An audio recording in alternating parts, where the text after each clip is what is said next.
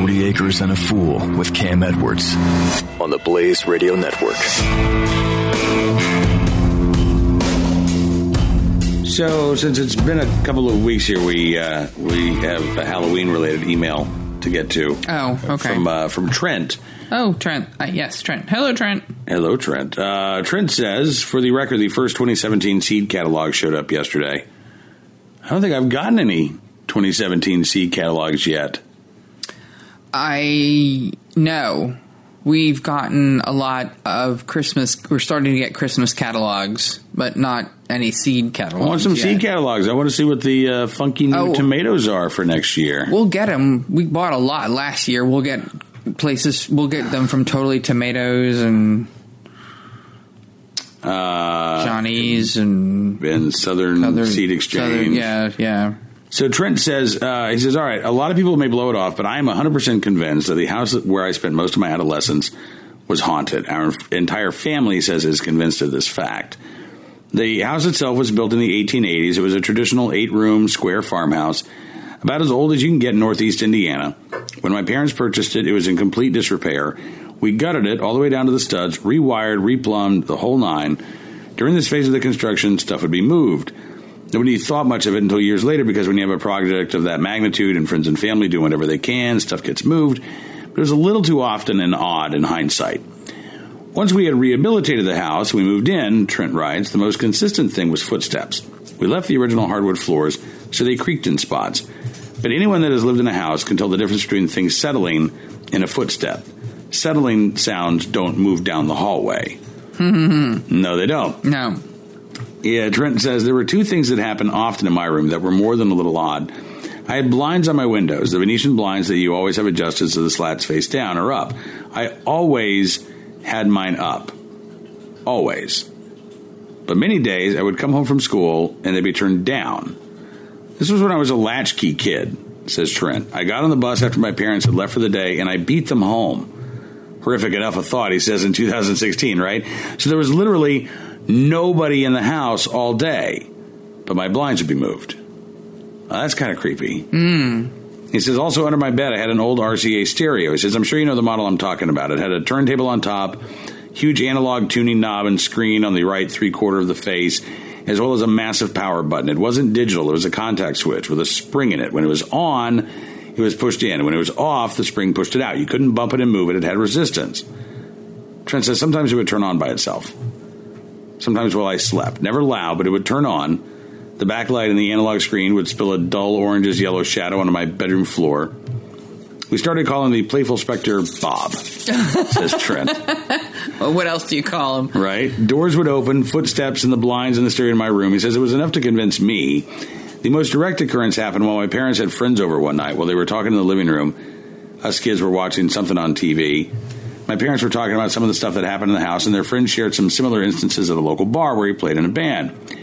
As they exchanged stories, the TV shut off.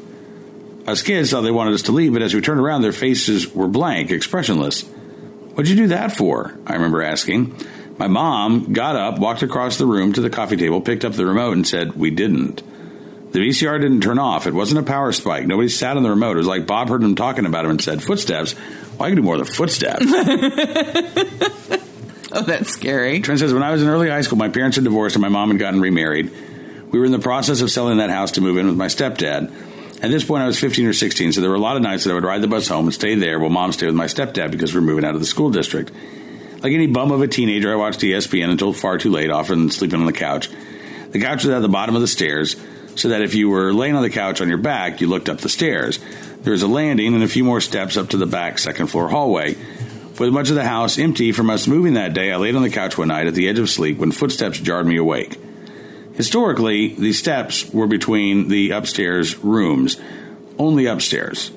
I lay on the couch and I listened. It was Bob. Nothing new until the steps descended the stairs. Trent writes, Cam, I kid you not, I remember it as clearly as if it happened yesterday. You know what old wooden stairs sound like. You know when someone is using them. Bob came down the stairs to the landing. This was new.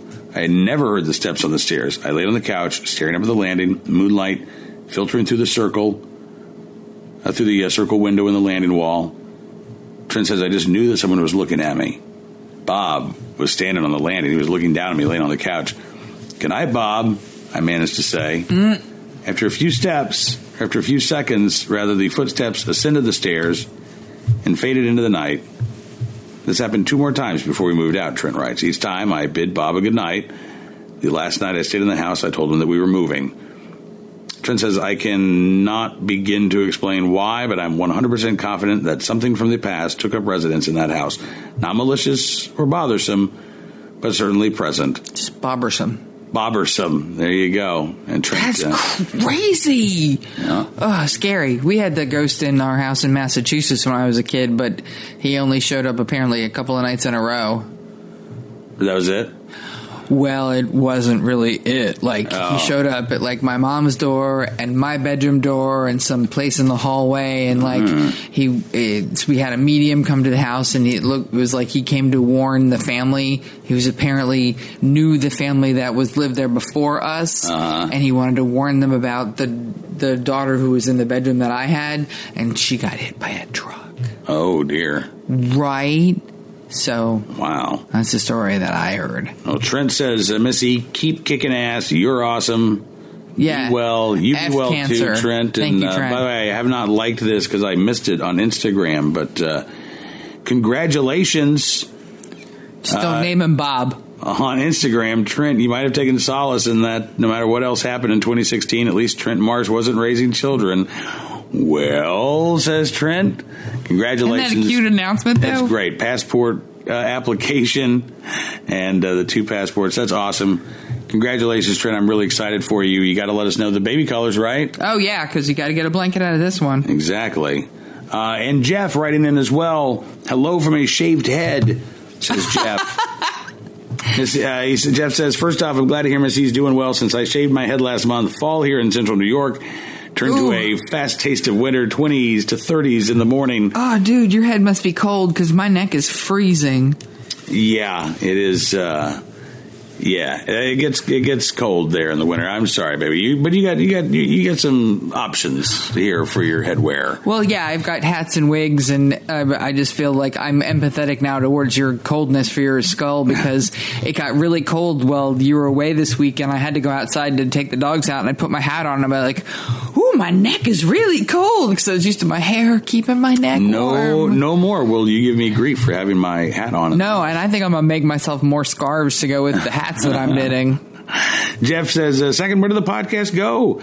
I went to the usual Blaze.com radio, no 40 Acres and a Fool there. We're still there. We didn't have a podcast last week. You're lazy and Jeff, busy. But, more busy than lazy.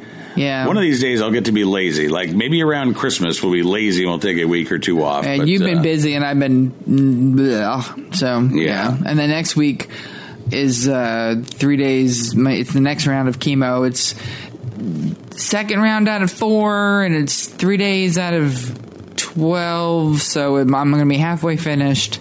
But I'm going to probably feel kind of craptastic. So. Yeah, so I will pick up the slack when Missy is not feeling up to it, but I appreciate all the prayers, Jeff, and keep your head warm, keep your head covered. Oh yeah, always, even when your dog eats your hat. Even when that's like a country song. Keep your head covered, even when your dog eats your hat. All right, well, I suppose play that song backwards. Maybe I'll get my hat back. That's good advice. Like live a little, learn a lot. Be safe, have fun, right? Well, I always grew up with I was a kid. I was trying to segue to a good night. I was going to do no. I was going to do a good night too, but I was just going to say, like, when I was a kid growing up, like, I always had ear infection, so I was always made to wear a hat anyway to keep my head warm and keep my ears covered. Now I really appreciate a hat to keep my bald head warm because my hair kept my head warm a lot more than I thought it did. That's all I was going with. Okay. Was that a segue to good night? Yeah, it was a wrap-up. That's Gracie saying, good night, Gracie. All right, well, good night, Gracie. Thank you again for joining us here on another edition of 40 Acres and a Fool. We will see you soon. Have a fantastic week, and look forward to doing this again with you before long. 40 Acres and a Fool with Cam Edwards on the Blaze Radio Network.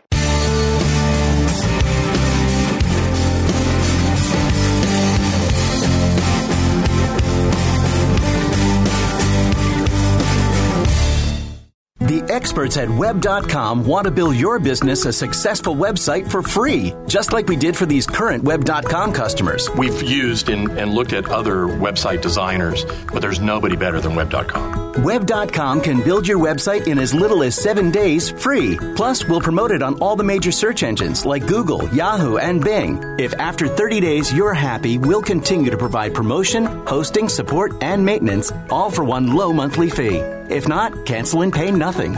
If you're in business today and you don't have a web presence, you won't be taken seriously. Call right now and you'll also get a free .com or .net domain name for your new website powered by VeriSign, the world's leading domain name provider. Call 800-490-1099 or go to web.com/radio. That's 800-490-1099. No upfront charge for site build, after which ongoing fees apply. Rights to site are relinquished when canceled. Domain included during active service, after which fees apply.